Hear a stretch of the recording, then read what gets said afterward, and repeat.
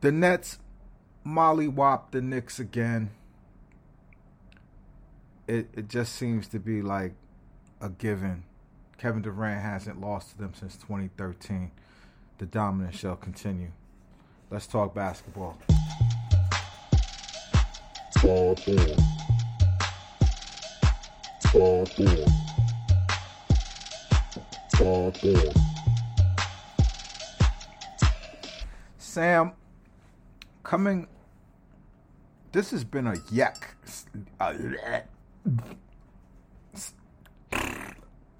All of those adjectives. Season, right? Like, Yep. that's not a. We've won our record away. We're gonna break the Nets away record. Yep. You know what I want to talk about today? I want to talk about and gauge how people measure to come to their takes. Let me explain that better.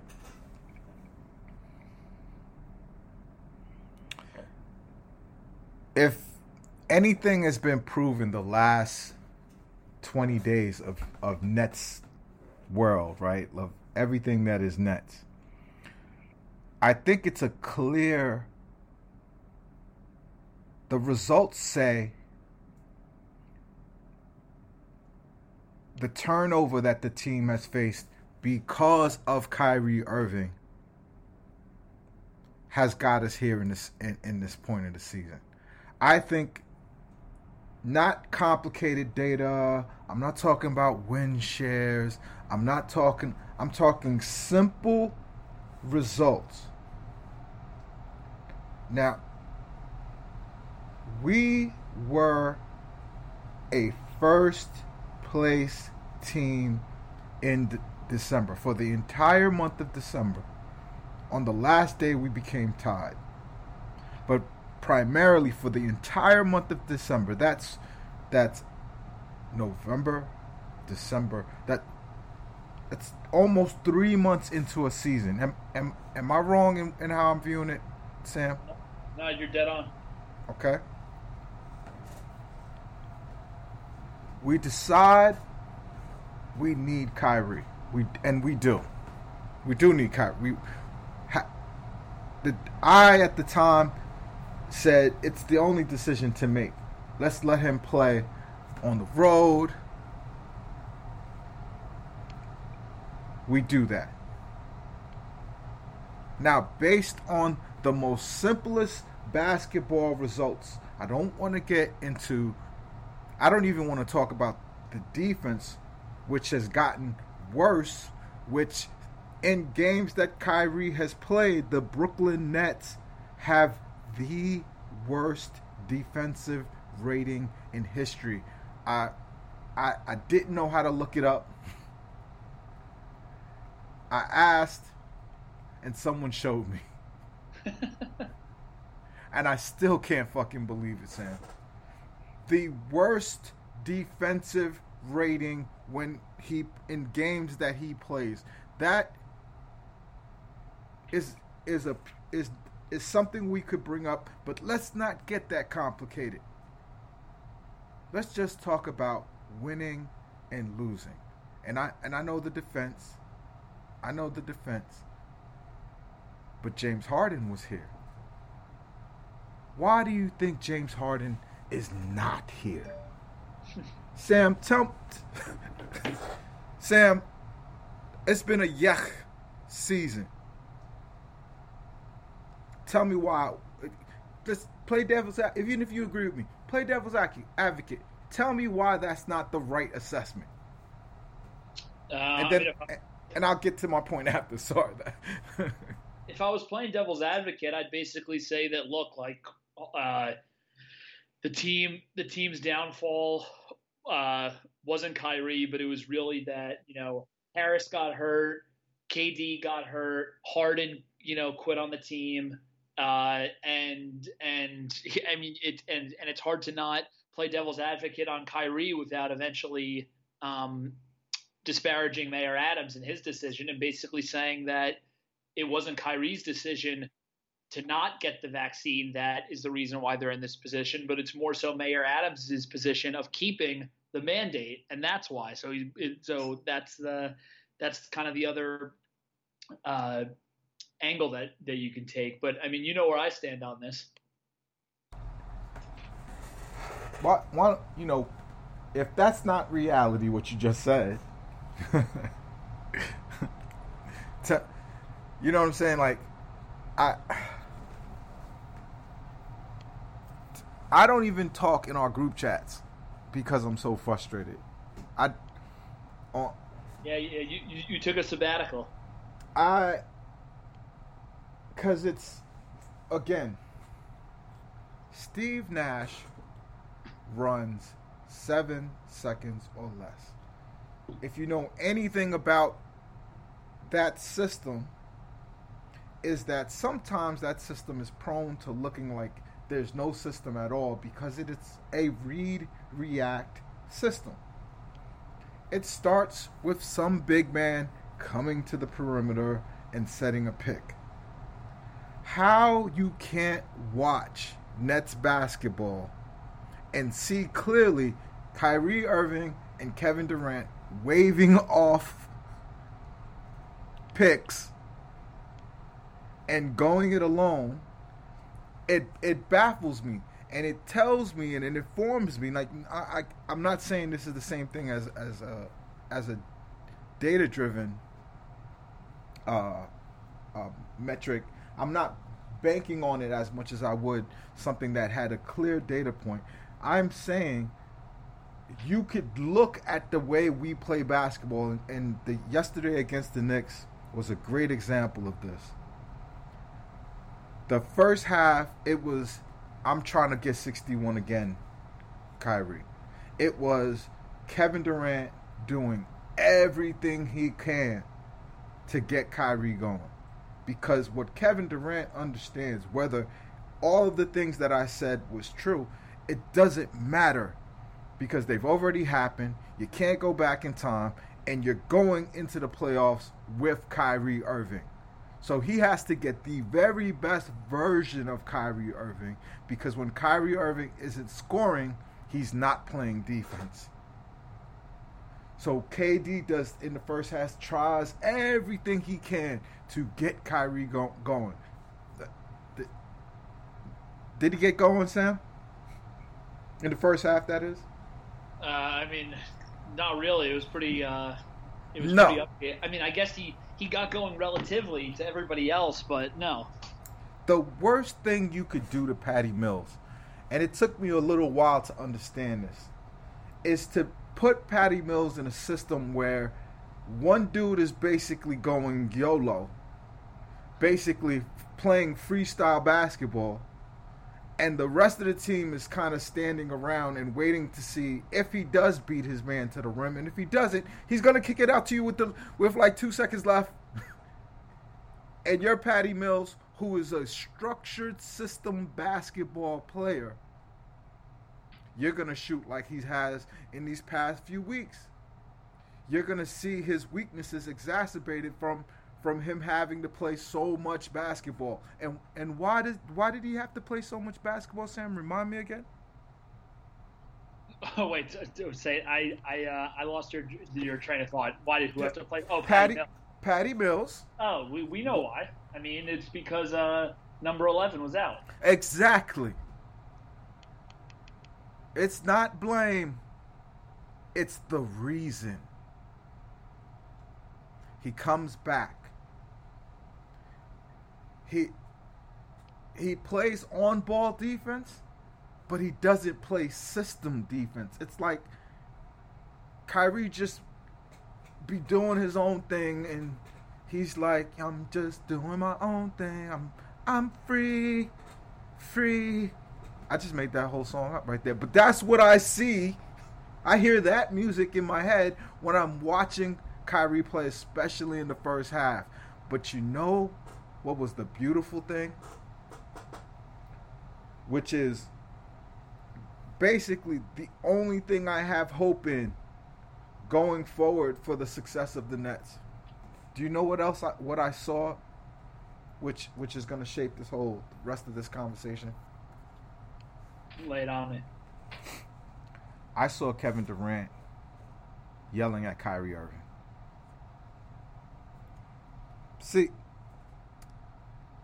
the reason why I can't rock with the Steve Nash, he coaches 7 seconds or less. It is a read-react offense, and whoever the ball handler is has the choice of going ISO at any time. Go back and watch Linsanity. Go back and watch Ray Felton in that offense. Go back and watch whoever the hell you want. It doesn't elevate a team that doesn't have talent to a certain level. It doesn't. It if anything, because it demands that you shoot from deep. If you're not a skilled player, if you're not a player that feels comfortable shooting on the catch and shoot, like Cam Thomas and others, it's not gonna look good. But guess what? KD yelled at Kyrie.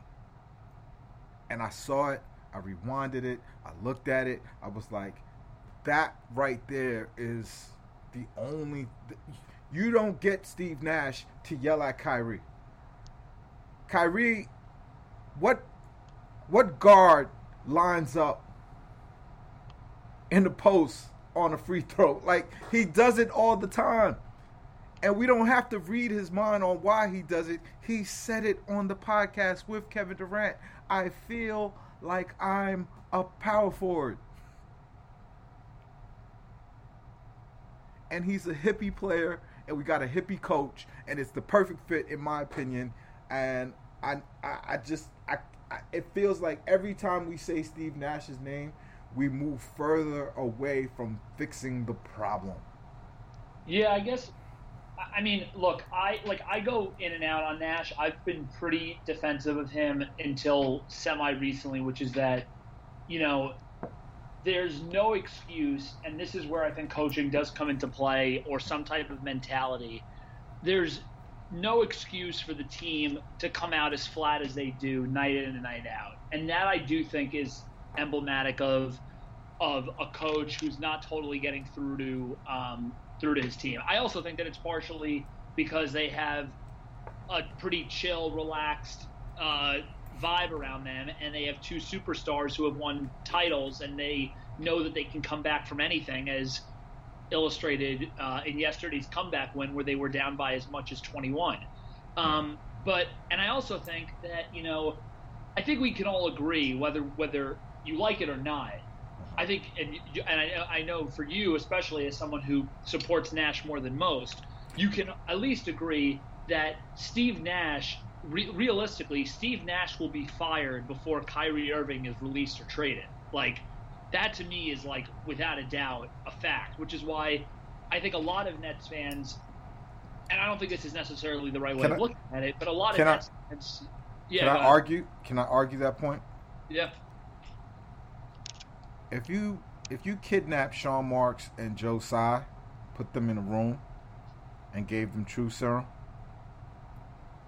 and interrogated them, now they would die before saying this in public or for anyone to hear. But one day there will be a 30-30 about this Nets era. There will be documentaries about this Nets era, and as long as they're not made by 35 Ventures. True.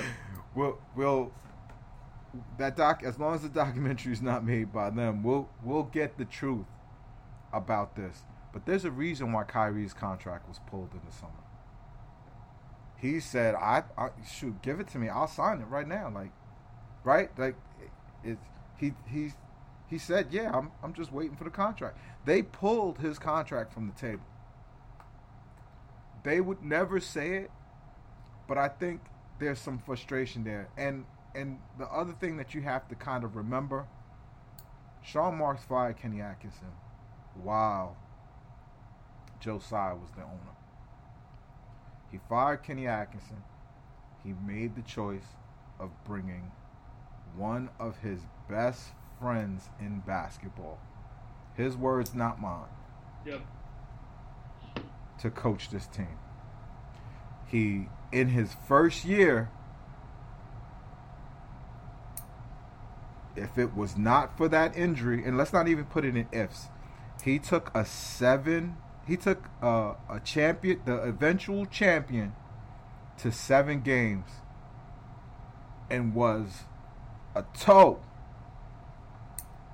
from moving forward, and none of those teams would have beaten. Maybe some time would have gotten Harden a little better. I don't know, but nobody gave Milwaukee a series as well as we did, and he was the leader of that.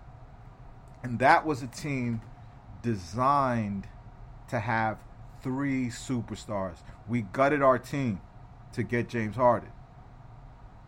We changed because of, we're bringing in and throwing together old dudes and guys off the scrap heap and G leaguers.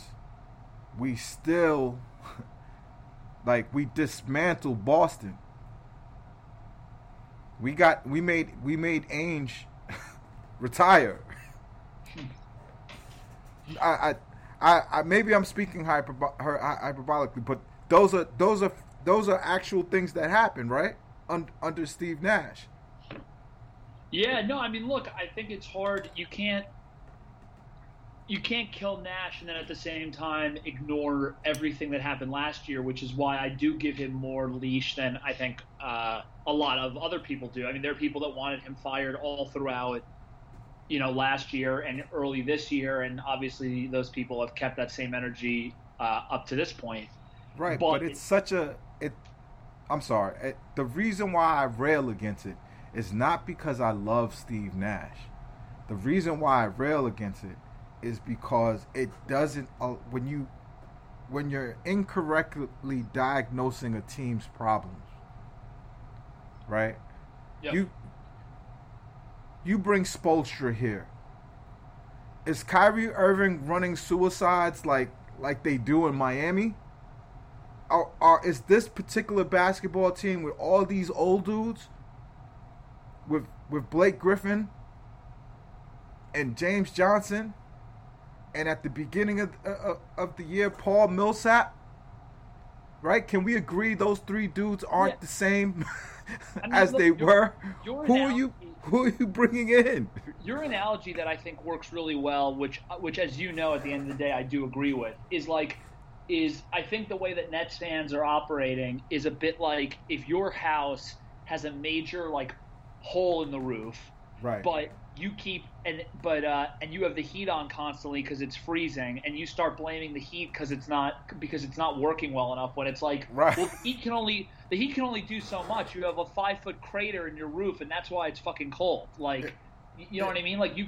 You can blame the fact that you got that you have a bad thermostat, or that you've tried to put in all these space heaters and whatnot. But at the end of the day, if you fix the roof, and you get that closed up, you're gonna be warmer. And I think, look, I personally think, and this is where this is why me and you and Bam, especially all 3 of us, have become 3 of the most hated people on Nets Twitter, which is pretty hilarious. But I don't think it's blasphemous, and I know it isn't, because when you talk to other NBA fans who are rational about it, they agree with us wholeheartedly.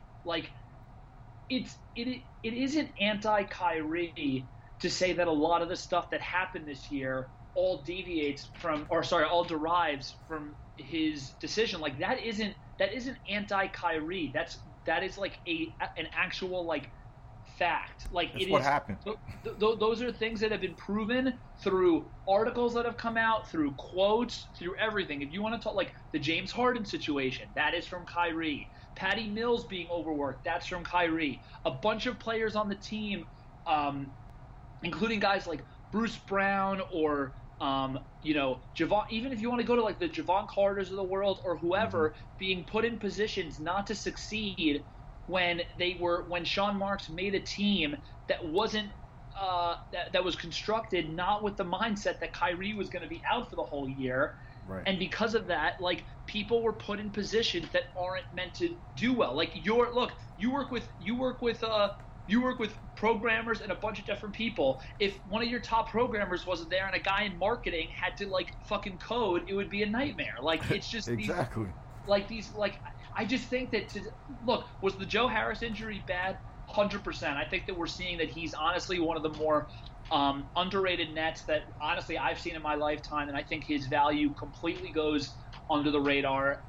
And the KD injury obviously killed them. But like, we can't act like this season like has been, cursed in a way that wasn't somewhat in our control, like, or in like the quote unquote Nets control. Like, if Kyrie was playing from the get go, my guess is you have a team with the same big three, and maybe we wouldn't have Seth Curry and we wouldn't have Simmons, who we haven't even seen, and Drummond, but like they would have made different moves to kind of make things better. You know what I mean? And like, I think that Simmons can eventually be amazing with this team. I know you feel the same way, but it is really hard to get past the whole Kyrie thing, especially when, you hear some of his quotes after these games where, like the one I can never get over is like him saying he doesn't really have any guilt for anything going on. Him saying, I could have used an extra day of rest when he has a back-to-back. Like that one messed me up. Like he is tone deaf. He is tone, and he's either not bright, which I don't believe. I think he is. He's like fucking with people, or he's the least self-aware person in human history. And I don't know if it's that either. I don't really know what it is. Celebrity makes you.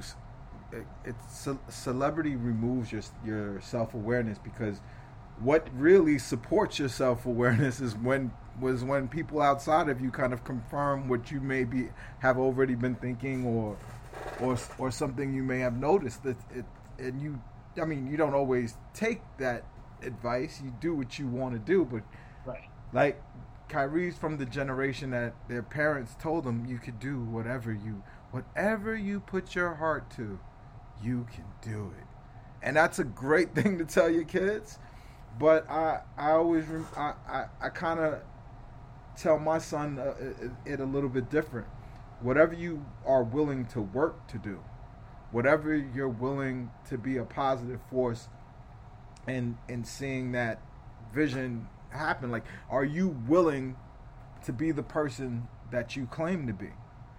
And that's what's going to get you there is pursuing that with consistency. And I don't. Celebrity is such a crazy thing, because every time he says something freaking crazy, like, if I always imagine if Kyrie had the charisma of Darren Williams, we probably would have killed him by now. Like, somebody would have hunted him down. Like, he'd be gone. If you took Darren Williams' personality and charisma, which he has zero, and because he's so disconnected, he doesn't fight back, misinformation or whatever. Like, the Billy King PR machine back then, and that's the reason why Sean Marks fired all of them day one. Used to kill players on the way out, drop information, let people know, and the reality is all NBA players are assholes. They're super rich and super baby for a long time.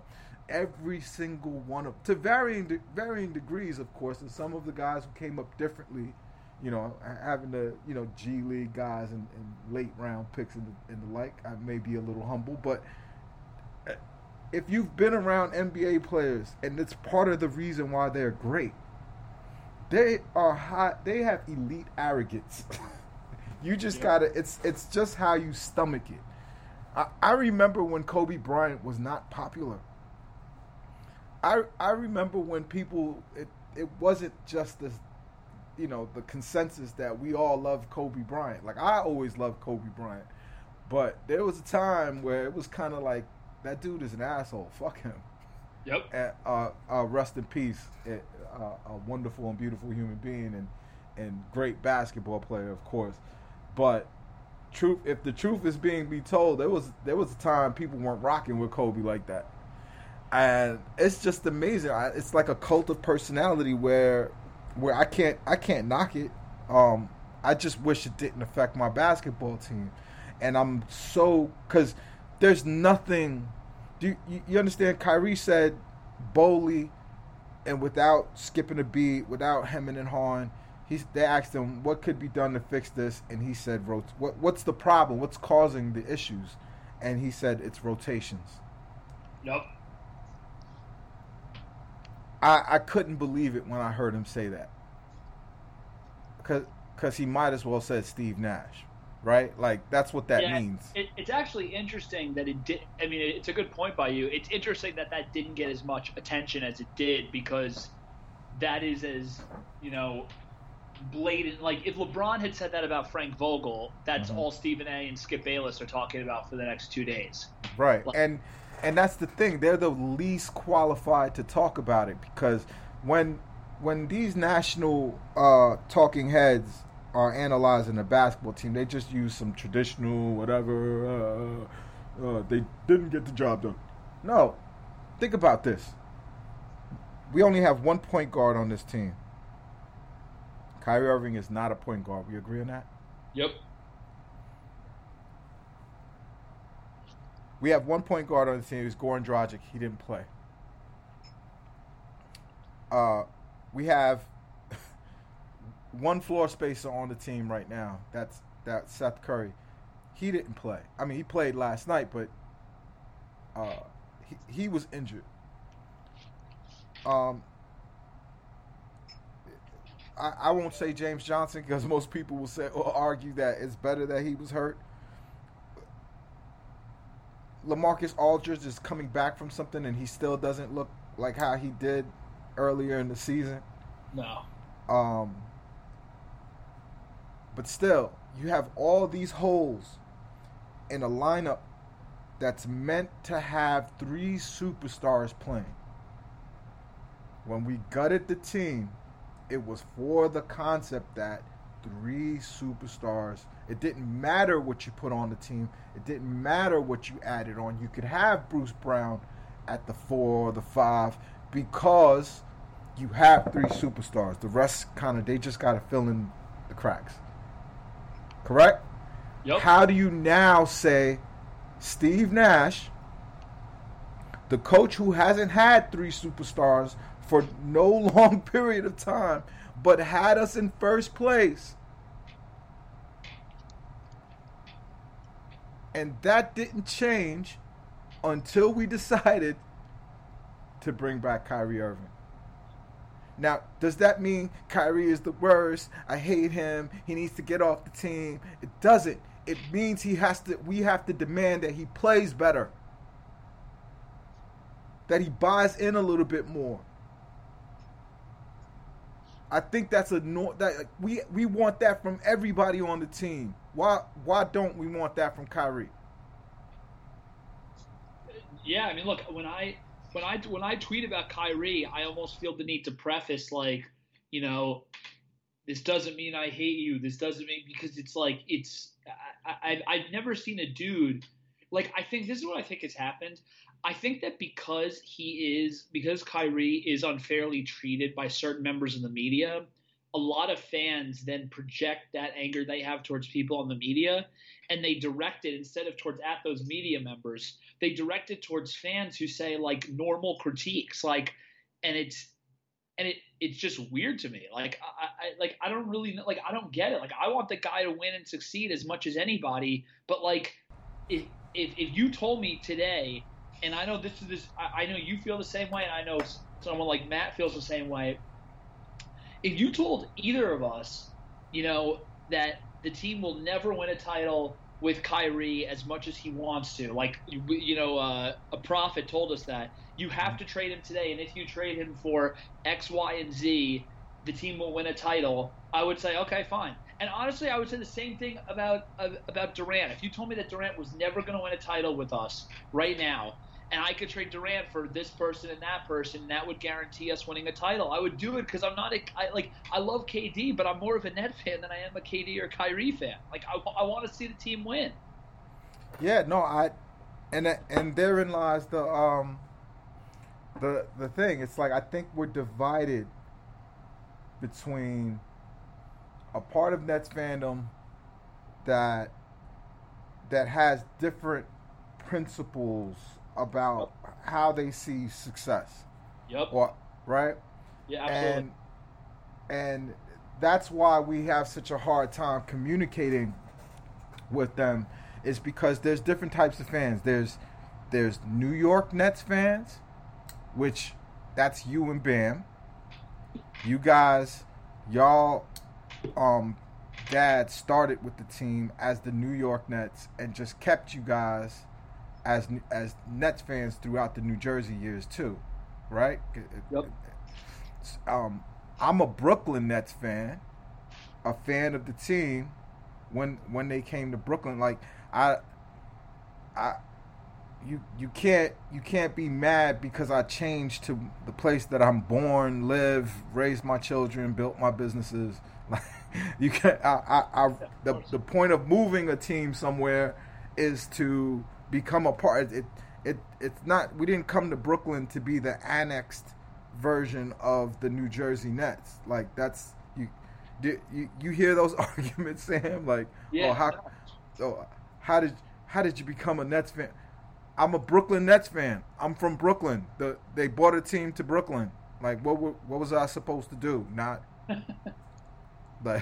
like it's the stupidest argument ever. But because of the various levels of pain, right?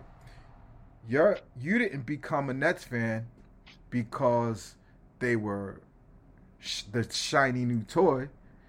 You were a Nets fan during the time that it wasn't even really cool to be a Nets fan, right? Yep.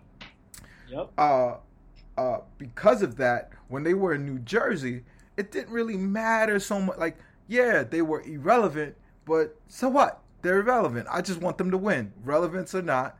I want to win. I want to win a championship. These Jason Kidd years are awesome. Can we have more of that, please?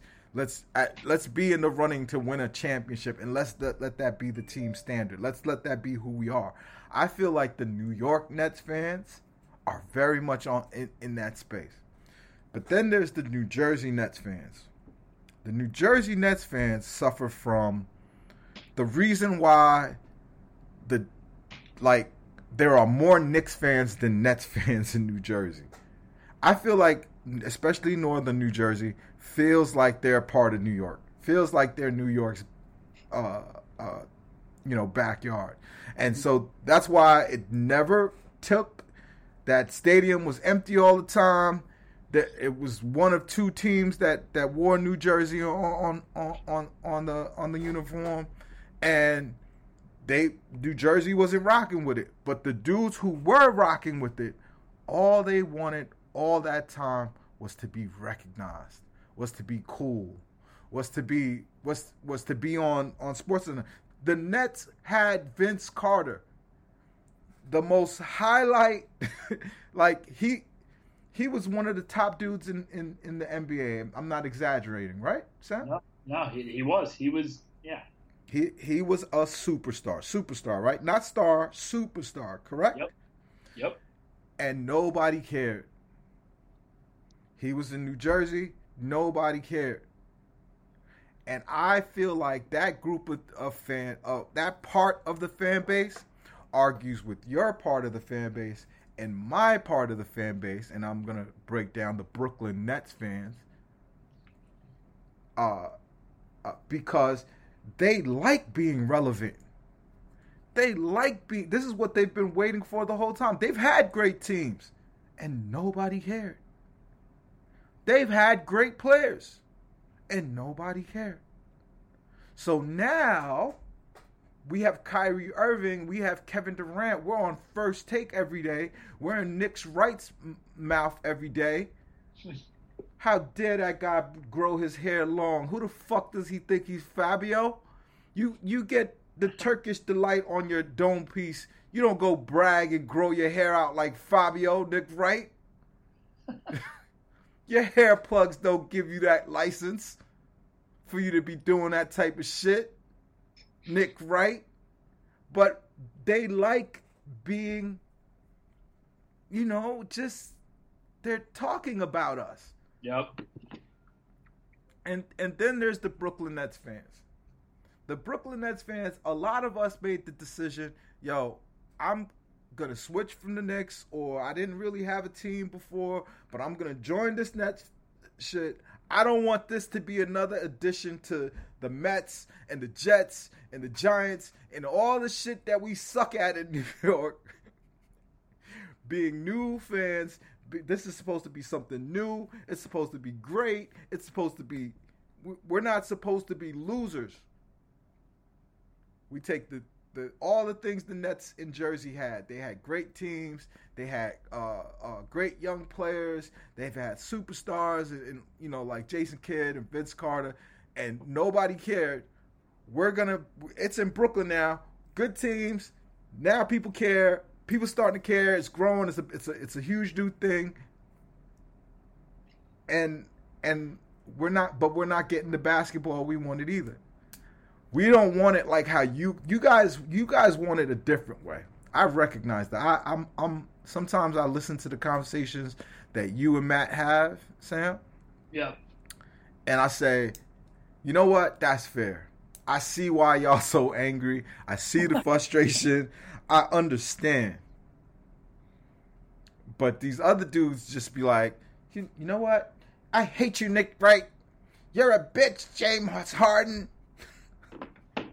Fuck you, Pod Thorne. The only thing I would add to what you said is I also think there is a sect that I think is really loud. And maybe this is part of what you were getting at, but I was just making kind of more of a subsect. There is the subsect of fans that basically started rooting for the team either the second KD and Kyrie came or maybe a year before when they got when they were a little sexier with the whole D'Lo thing going on, because D'Lo was his own House of Highlights. For a guy that wasn't particularly great, House of Highlights and Twitter and social media was obsessed with him. D'Lo had charisma.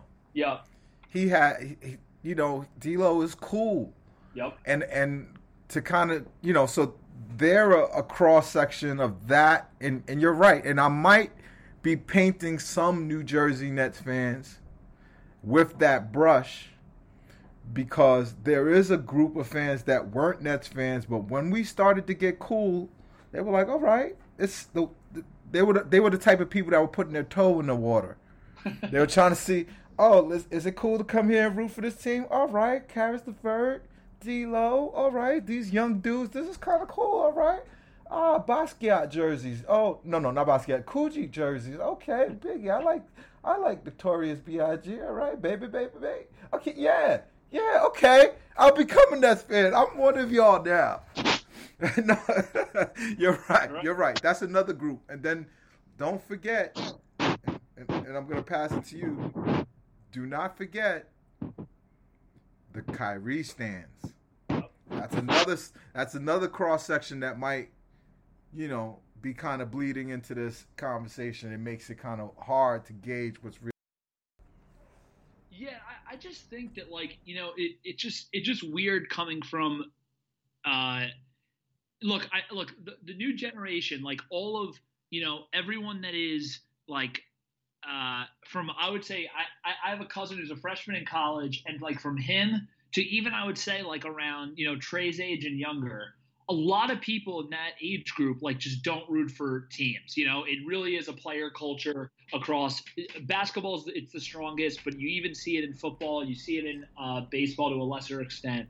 And for me, that's just still so foreign, because New York is such a team town. It's never been an I player town. Let me share this with you. This one, you're dead on. And however, I will say this.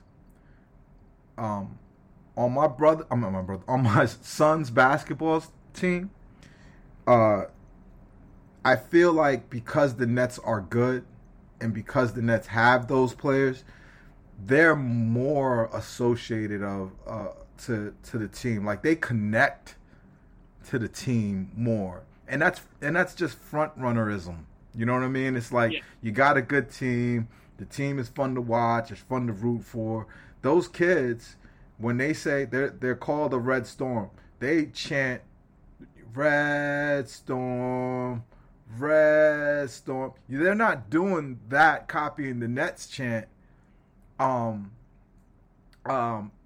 the Nets are losers, you understand what I'm saying? That's when your local team, the team that identifies with where you're from and who you are, sucks. That's when you retreat to it doesn't matter that the Knicks suck. I'm a LeBron fan. I go wherever LeBron go. And that way you can be a winner and you can, or I'm a Kyrie stan. I stand with him socially and politically. So win or lose, win games, lose games, it doesn't matter. Are we saving the seals next week? I'm with it. Like there's you're right. There's different lanes in this thing. and so it's just weird from my perspective because obviously the thing that I want the most is I want to see the Nets win a title with KD and Kyrie. But the thing that I want the 100% even more than that is a title. And so it's weird to see what I think a lot of the disconnect when we have Nets conversations, not me and you, but in the spaces or on Twitter or whatever it is that there's we're basically talking past each other because some people go into these arguments knowing there's no chance I'll blame Kyrie, or there's no chance I'll ever put any blame on or fault on Nash, or there's no chance I'll ever put any fault on Kyrie because we're just lucky to have them. It's so sick, or this guy's my favorite player or whatever. And it's just that's just not how anything operates. Look at how much blame throughout their careers all of the great New York athletes took. Right.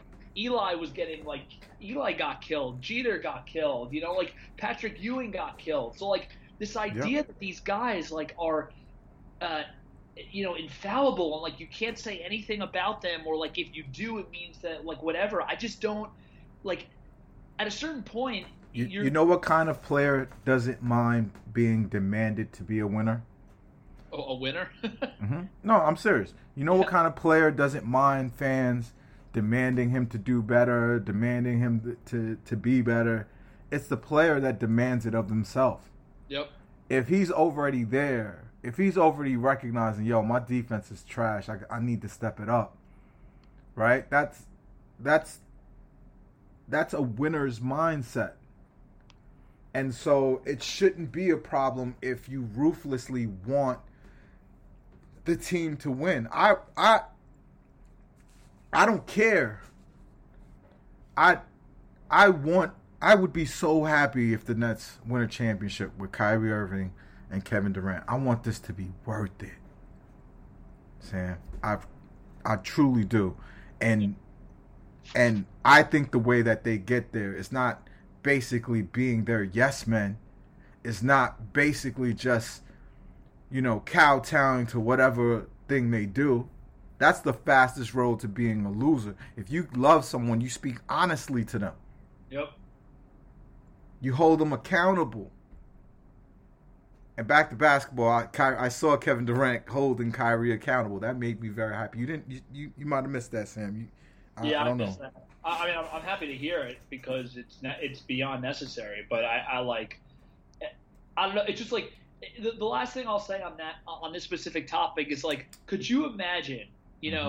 Could you imagine had Derek Jeter missed half the season for something, and then he came back and he was like, man, it really sucks that we have to play a night game against the Red Sox, and the next day we have to play a day game. It's 2/3, right? How many games do we have left? 2. It will be 25 games, or it's under 30, right? Regardless, it's more like 2/3. It's not half. He didn't miss half the game. He missed 2/3 of the games, and because of that, that's the way it needs to be measured. It shouldn't be that you can't mistake that part. That's a reality of the situation. I think the way we talk about it makes it seem like it's only been half, 2/3. My guy. Yeah, and so it just imagine Jeter missing, 2/3. two-thirds of the game, and then coming back, and in one of his first games back, they're like, "Do you feel bad about missing all those games?" No. Next question: Do you? Sorry. No, you're good. Of course that happened. Next question is do you someone asked him how do you feel about tomorrow's game after playing a night game, and he's like, honestly, I could use another day off. It would be like the biggest it's honestly insane. I'm just picturing Derek Jeter doing that. It would be on the cover of the Daily News or the Post, and it would say Jeter needs more rest or something. No better. Imagine Alex Rodriguez doing that. Right. That's even a better example. Yeah. They would crucify him. Yep. All right. How do we fix it? Let's have productive talk now. How do we fix this? If you want to talk near term, tell me near term. If you got a near term and a long term, you can mix them up. But how do we fix it, Sam? I mean, look, I don't think the team is right now. I don't think the team is particularly that good. So, if you told me, in part due to injury, even guys who are playing being banged up, I think this Curry Dragic thing is obviously not ideal. If you told me that Simmons was coming back, I think that the sky's the limit for this team, because when you watch the games on both sides, he's the guy that they're missing. And I don't want to be repetitive because we've said that a gazillion times. It's just clear he's the guy that they need. And so, I mean, I don't know. It's in the long term, I think this summer is going to be really interesting, but I think there's too many things that have to be worked out to even kind of have a discussion. Obviously, starts and ends with Kyrie, but we're all going to assume that he's back. And so I mean, for this year, I don't really know. It's partially why my fandom this year has kind of wavered a little, or not my fandom, but how intense I've been in terms of watching every second of every game has changed, because it just feels like you're watching an incomplete product, and it's kind of what am I getting at in this, to a certain extent? It's been one heartbreak after another. They're not healthy. They look, for 2/3 of almost every game, besides maybe the Heat game recently, but about throughout most games, they basically look totally uninterested in playing. So I have no idea what to expect, but I know that I haven't enjoyed it that much. I think the solution is within Kevin Durant's ability. I saw Kyrie Irving and Kevin Durant alone dominate the Bucks. I saw it. It was a thing of beauty. But the reality of the situation is, let's take someone I think is the best coach in basketball. All of it, the X and O's, the intangibles, the being the face of the franchise, all that. The guy in the press conference, he gets it all right, and that's Monty Williams. Yep. You think he's good, right? Yeah, he's great. I think he's fantastic. I think players love him. Yep. I think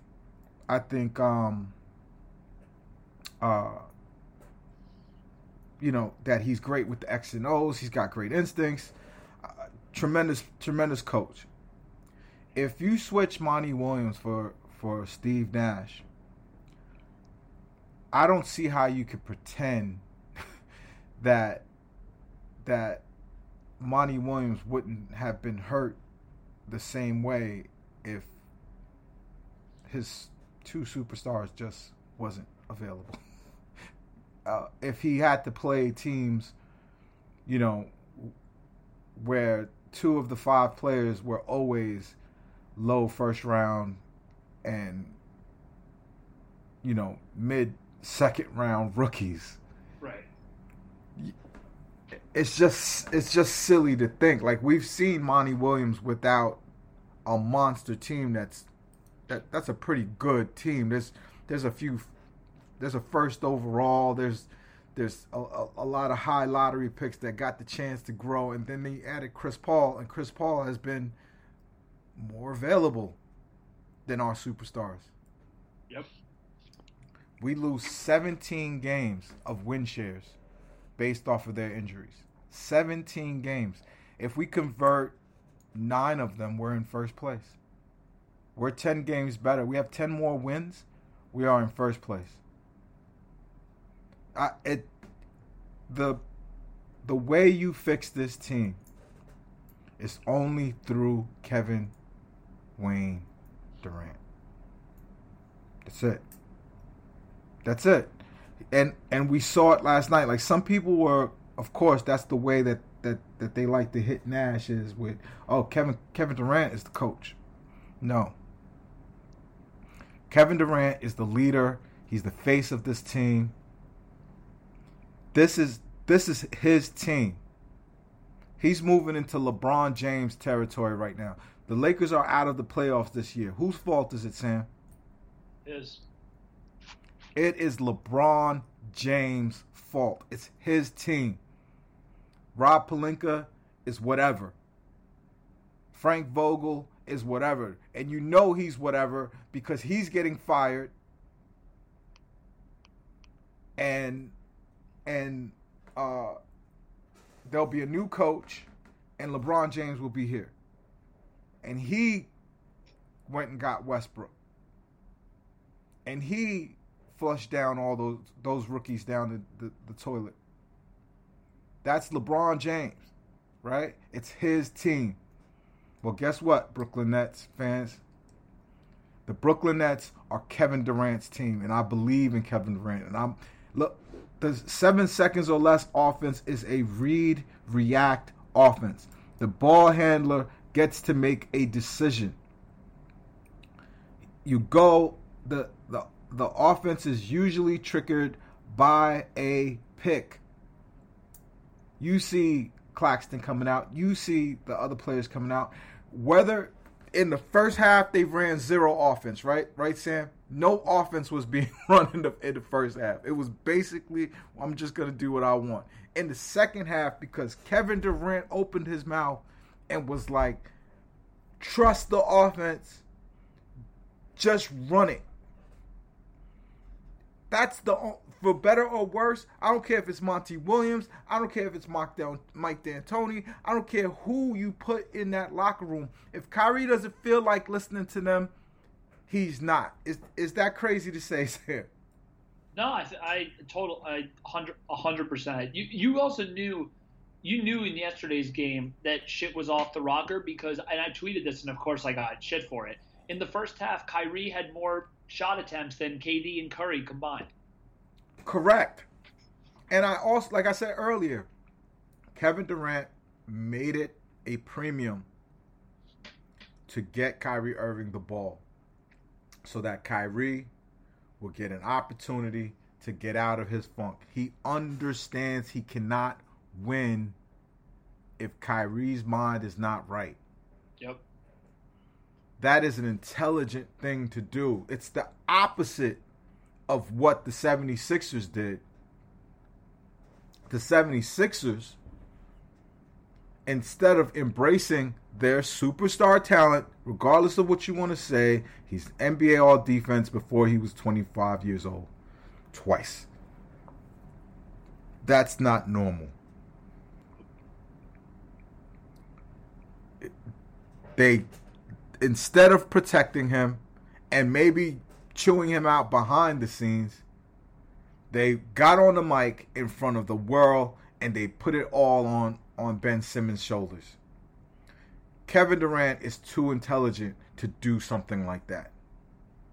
Kevin Durant, even if he felt that way, would never say it. And he shouldn't. He needs to be the face. He's half the people that's here is here because he wanted them here. And that's the way this shit works. He is the superstar. He is the one that all the chips. You got Kevin Durant. If your hand has Kevin Durant in it, you pushing your chips, all of them, into the middle of the table. Yep. No choice. So I saw it right before the half. I'm gonna find it and I'll post it. He was talking vigorously, something that James Harden never was afraid to do. That is not necessarily in Kevin Durant's demeanor to be the guy that does the correcting. However, last night I saw him doing it. And that is the thing that will fix this squad. If he steps up and empowers the coach. Dude, sorry. I'm getting verklempt.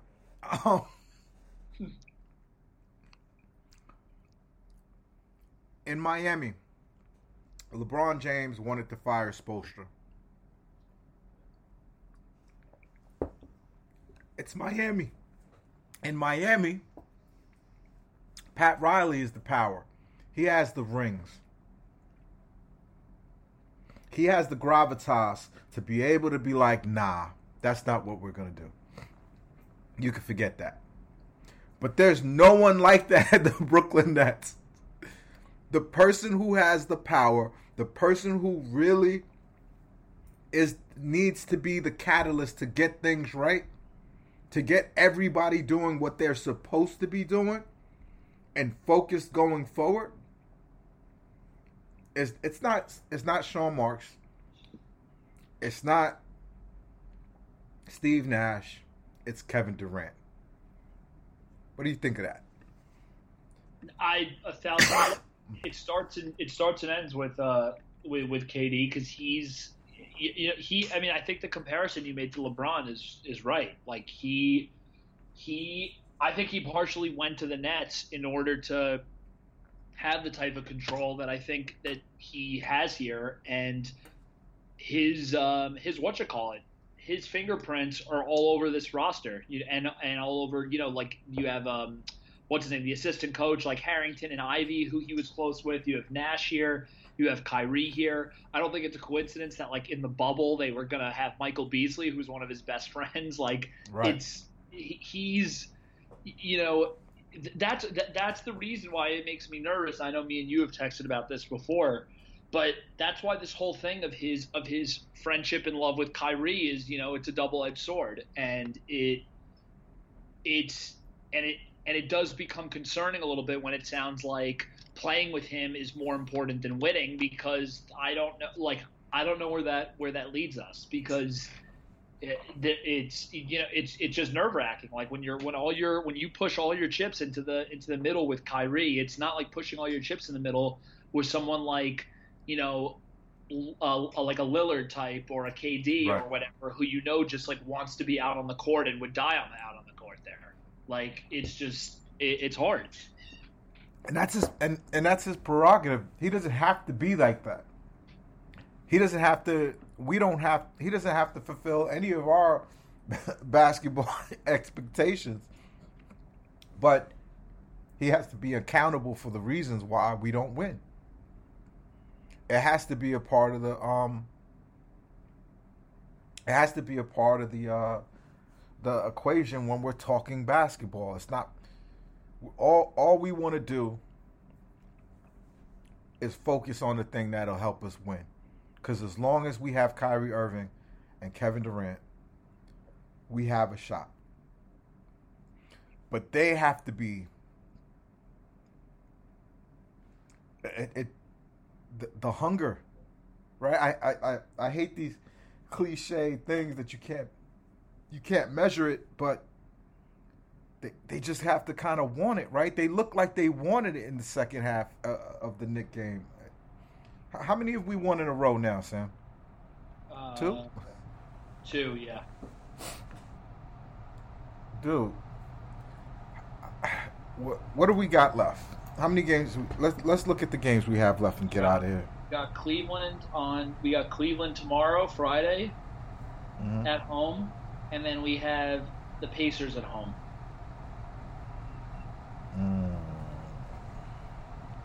What do you think we're going? I mean, like, it's weird. Cleveland just a team that I'm not afraid of, so I think we'll probably go 2-0, but I think it probably won't be pretty. I mean, the Pacers are trying to lose games, so that's a win. Mm-hmm. The issue for me, and Bam just texted us, is that so this looks like the Celtics are sitting Tatum and Horford tonight against the Bucks, which would propel the Bucks ahead of the Celtics, Mm-hmm. which makes them the 2 seed. Which obviously, like, I would be happy with us playing anybody in the first round except for Milwaukee, and so are we? But we're gonna be, if we beat Cleveland. Yep.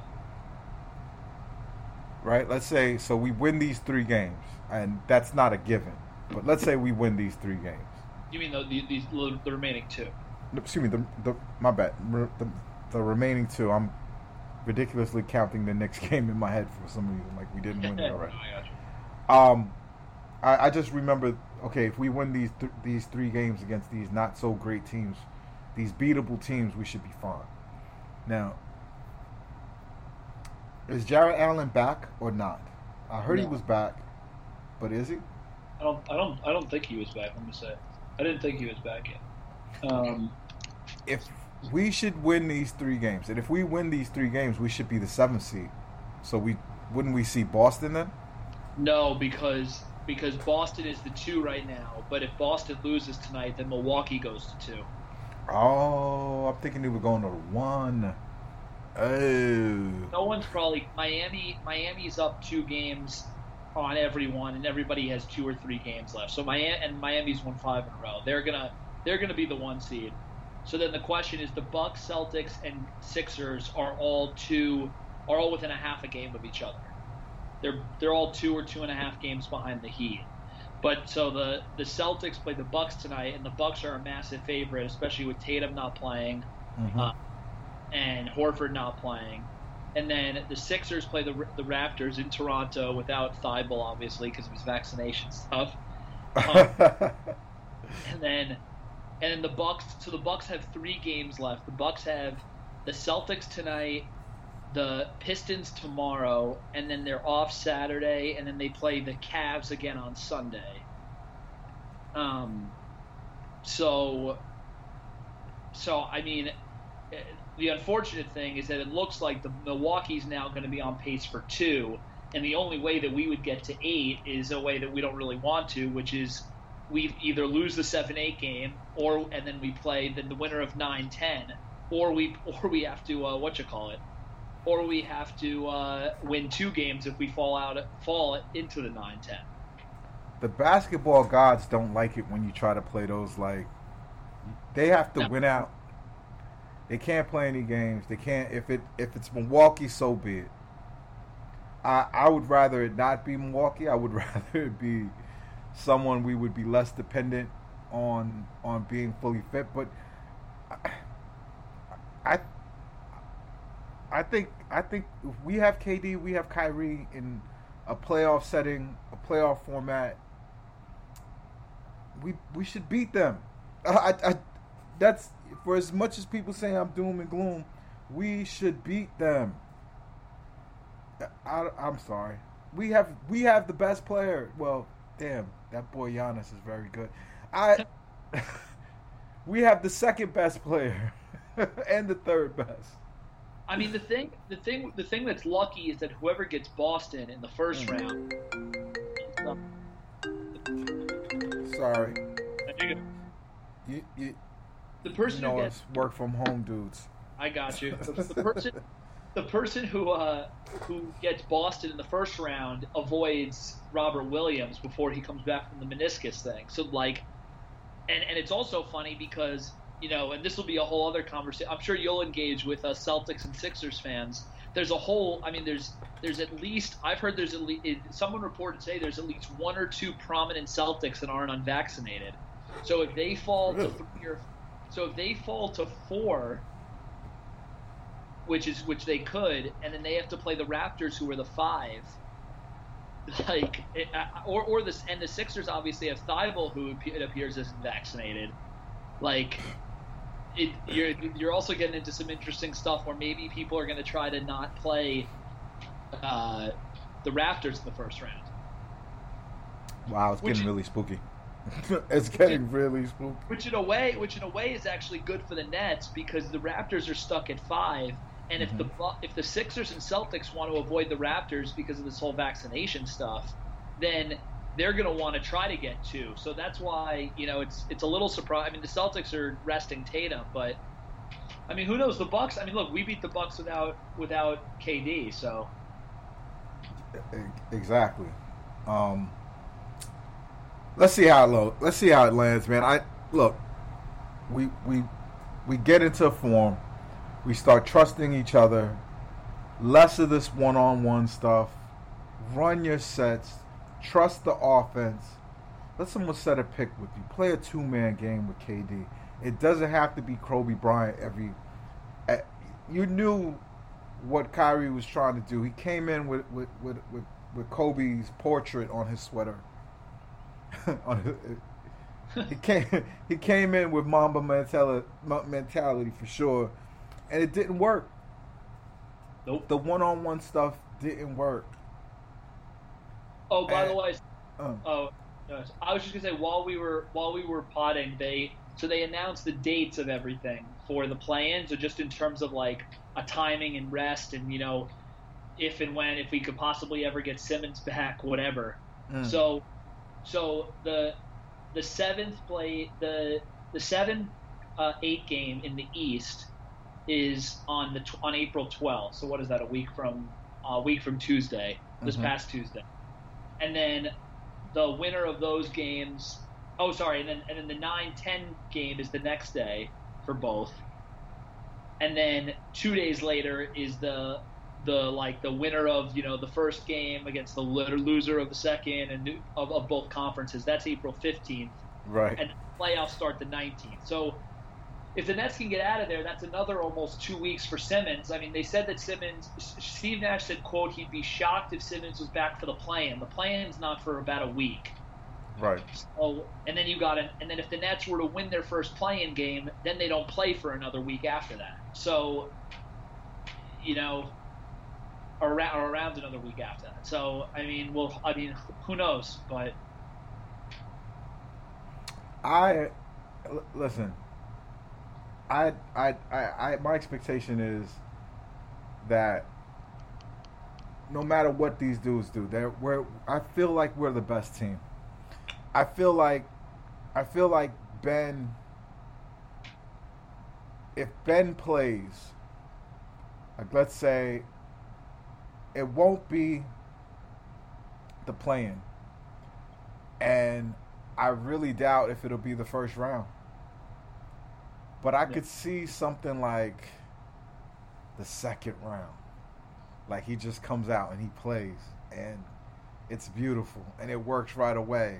It fits perfect. You swap him into the Bruce Brown role, into those James Johnson minutes. Like those, the reason why I will always believe this.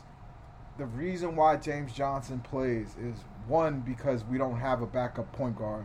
And you need another ball handler on the floor, and they don't really have that.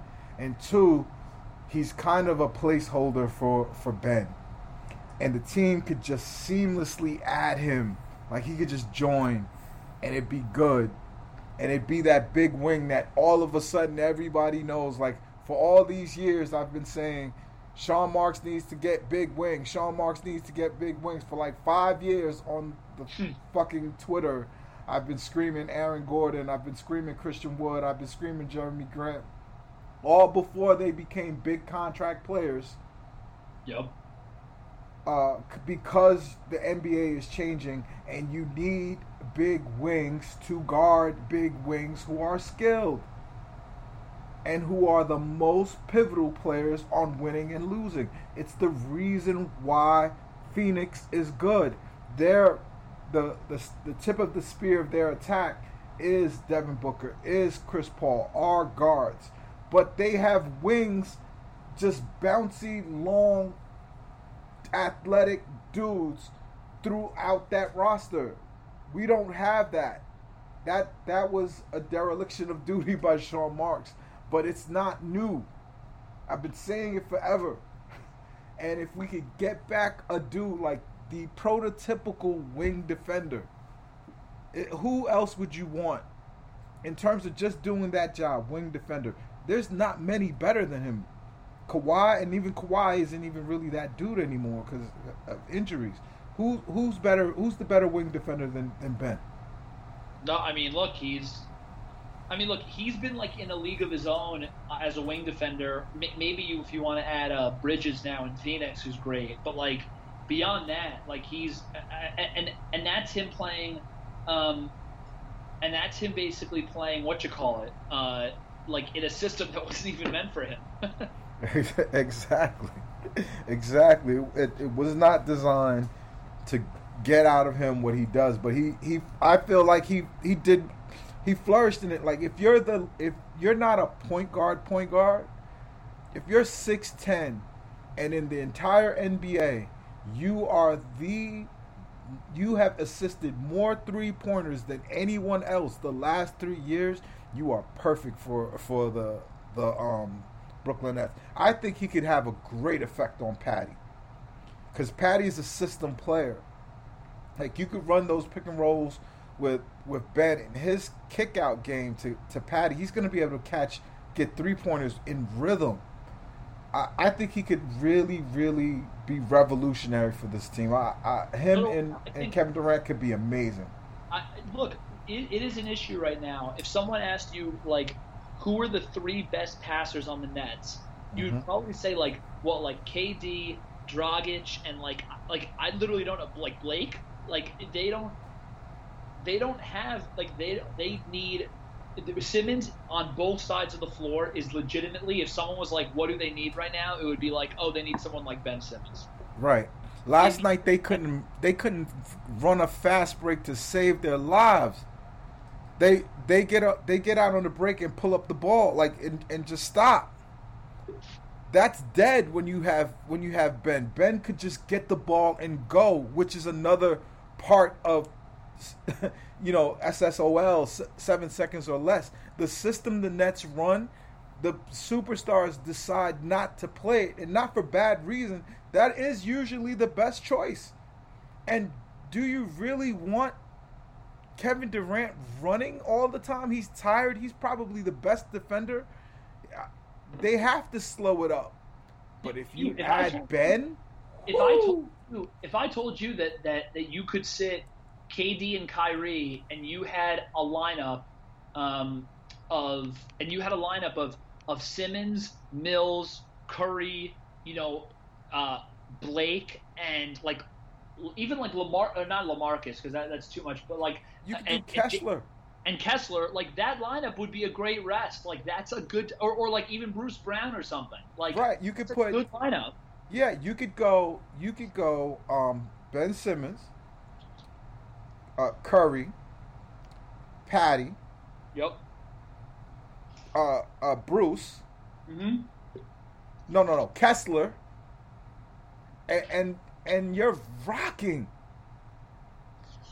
Yo, Kessler has been looking okay, shooting wide open from 3.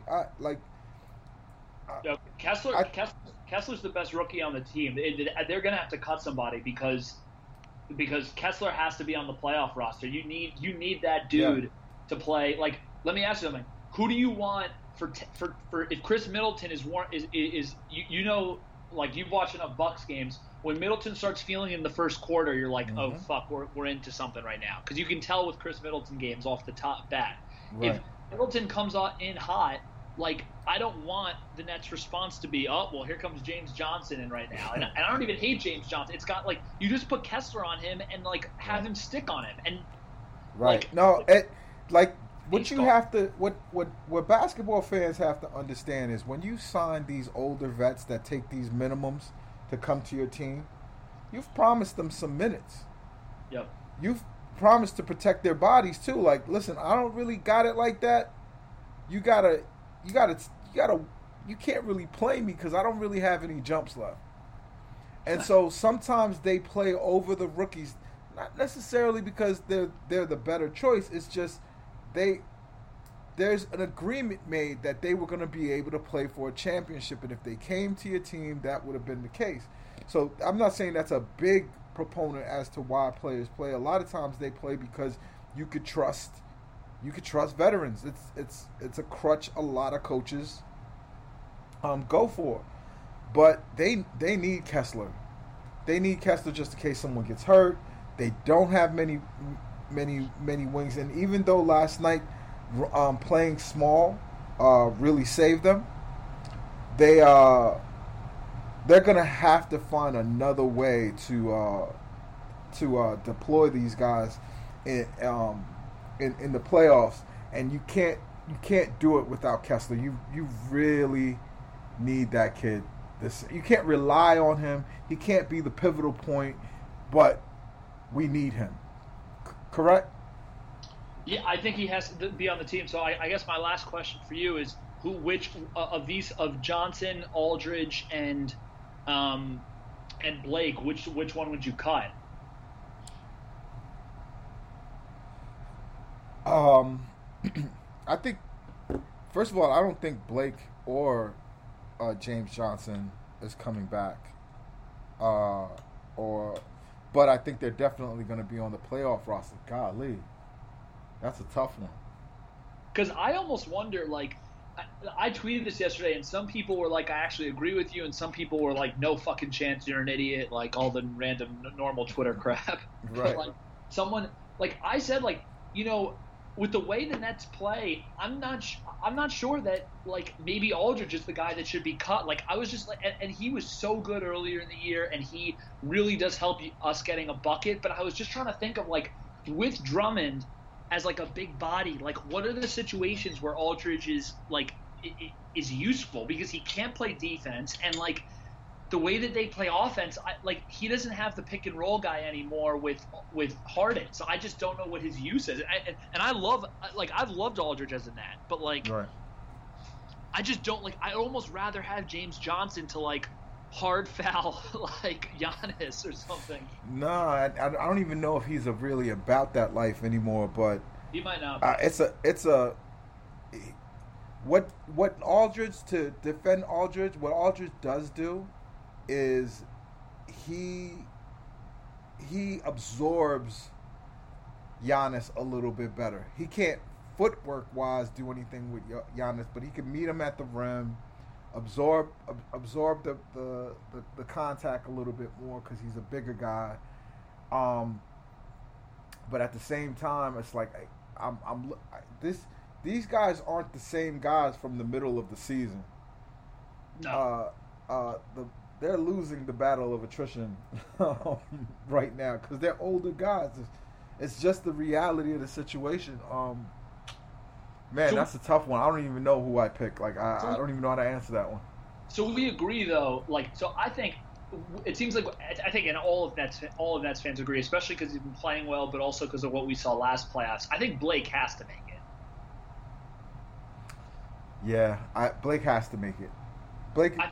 Blake is like our guy. He also, I mean, Nash won't play him for I don't really know what reason, but he's not playing. But I do think it's the lack of ball handlers. Yeah. That's the only reason why Blake is not playing, is because on the floor at any given point there's not enough people who can handle the ball, and even though Blake could do other things, it's just we don't have anyone who can do it, especially when Dragic is not there. Dragic hasn't been great, but what Dragic does is at least he could get the team into a set. At least he could give Kyrie and KD a rest for bringing the ball up. The only other after Dragic, who else can bring the ball up? Right. Nobody. Yeah. James Johnson is the closest to that we got. And who would have thought? Me and you and Bam actually were all saying from the start of the year, like, I don't know why Nets fans are doing, somersaults and kick flips or whatever over the Cam Thomas crap, and like, the dude, like, he's not going to sniff like playoff minutes, especially with when Dragic comes back. Right. He could be in the wings if someone gets hurt, but people keep saying that he's instant offense. He's instant offense if his offense is working that particular day. It's not working all the time. And the last thing that you need on this team, it's why the Nets offense doesn't look like it's an offense, is because Kyrie is a freelancer, Kevin Durant is a freelancer, Cam Thomas is a freelancer. It's not good one-on-one ISO offense. You need different types of players that allow you to that if you're going to have two that are going to break the offense for good reasons. Again, like I always say that Kyrie doing whatever the fuck he wants is probably a better shot than anything in the system. But when it's not working, you don't have to add another dude who's going to do that too. It doesn't make the team better. You need someone who could actually move the ball and get us into some buckets. Like I'm shocked that we don't have anyone else after Dragic. It's very, very weird how we're put together right now. And again, here we go again. If Ben Simmons is playing, none of this matters because he brings the ball up. He's our point center sometimes. No, he does it. He literally solves does that problem. All right, man. Anything else? No, that's all I got. My dude, he's at Sam LaChow. I'm at Eve Dark Brews. We are at Pod Thorn. We out. Peace. Pod Thorn. Pod Thorn. Pod Thorn. Mobile phone companies say they offer home internet. But if their internet comes from a cell phone network, you should know. It's just phone internet, not home internet. Keep your home up to speed with Cox. Cox internet is faster and has more reliable download speeds than 5G home internet. Cox is the real home internet you're looking for. Based on Cox analysis of Ookla speed test intelligence data Q3 2022 and Cox serviceable areas, visit cox.com/internet for details.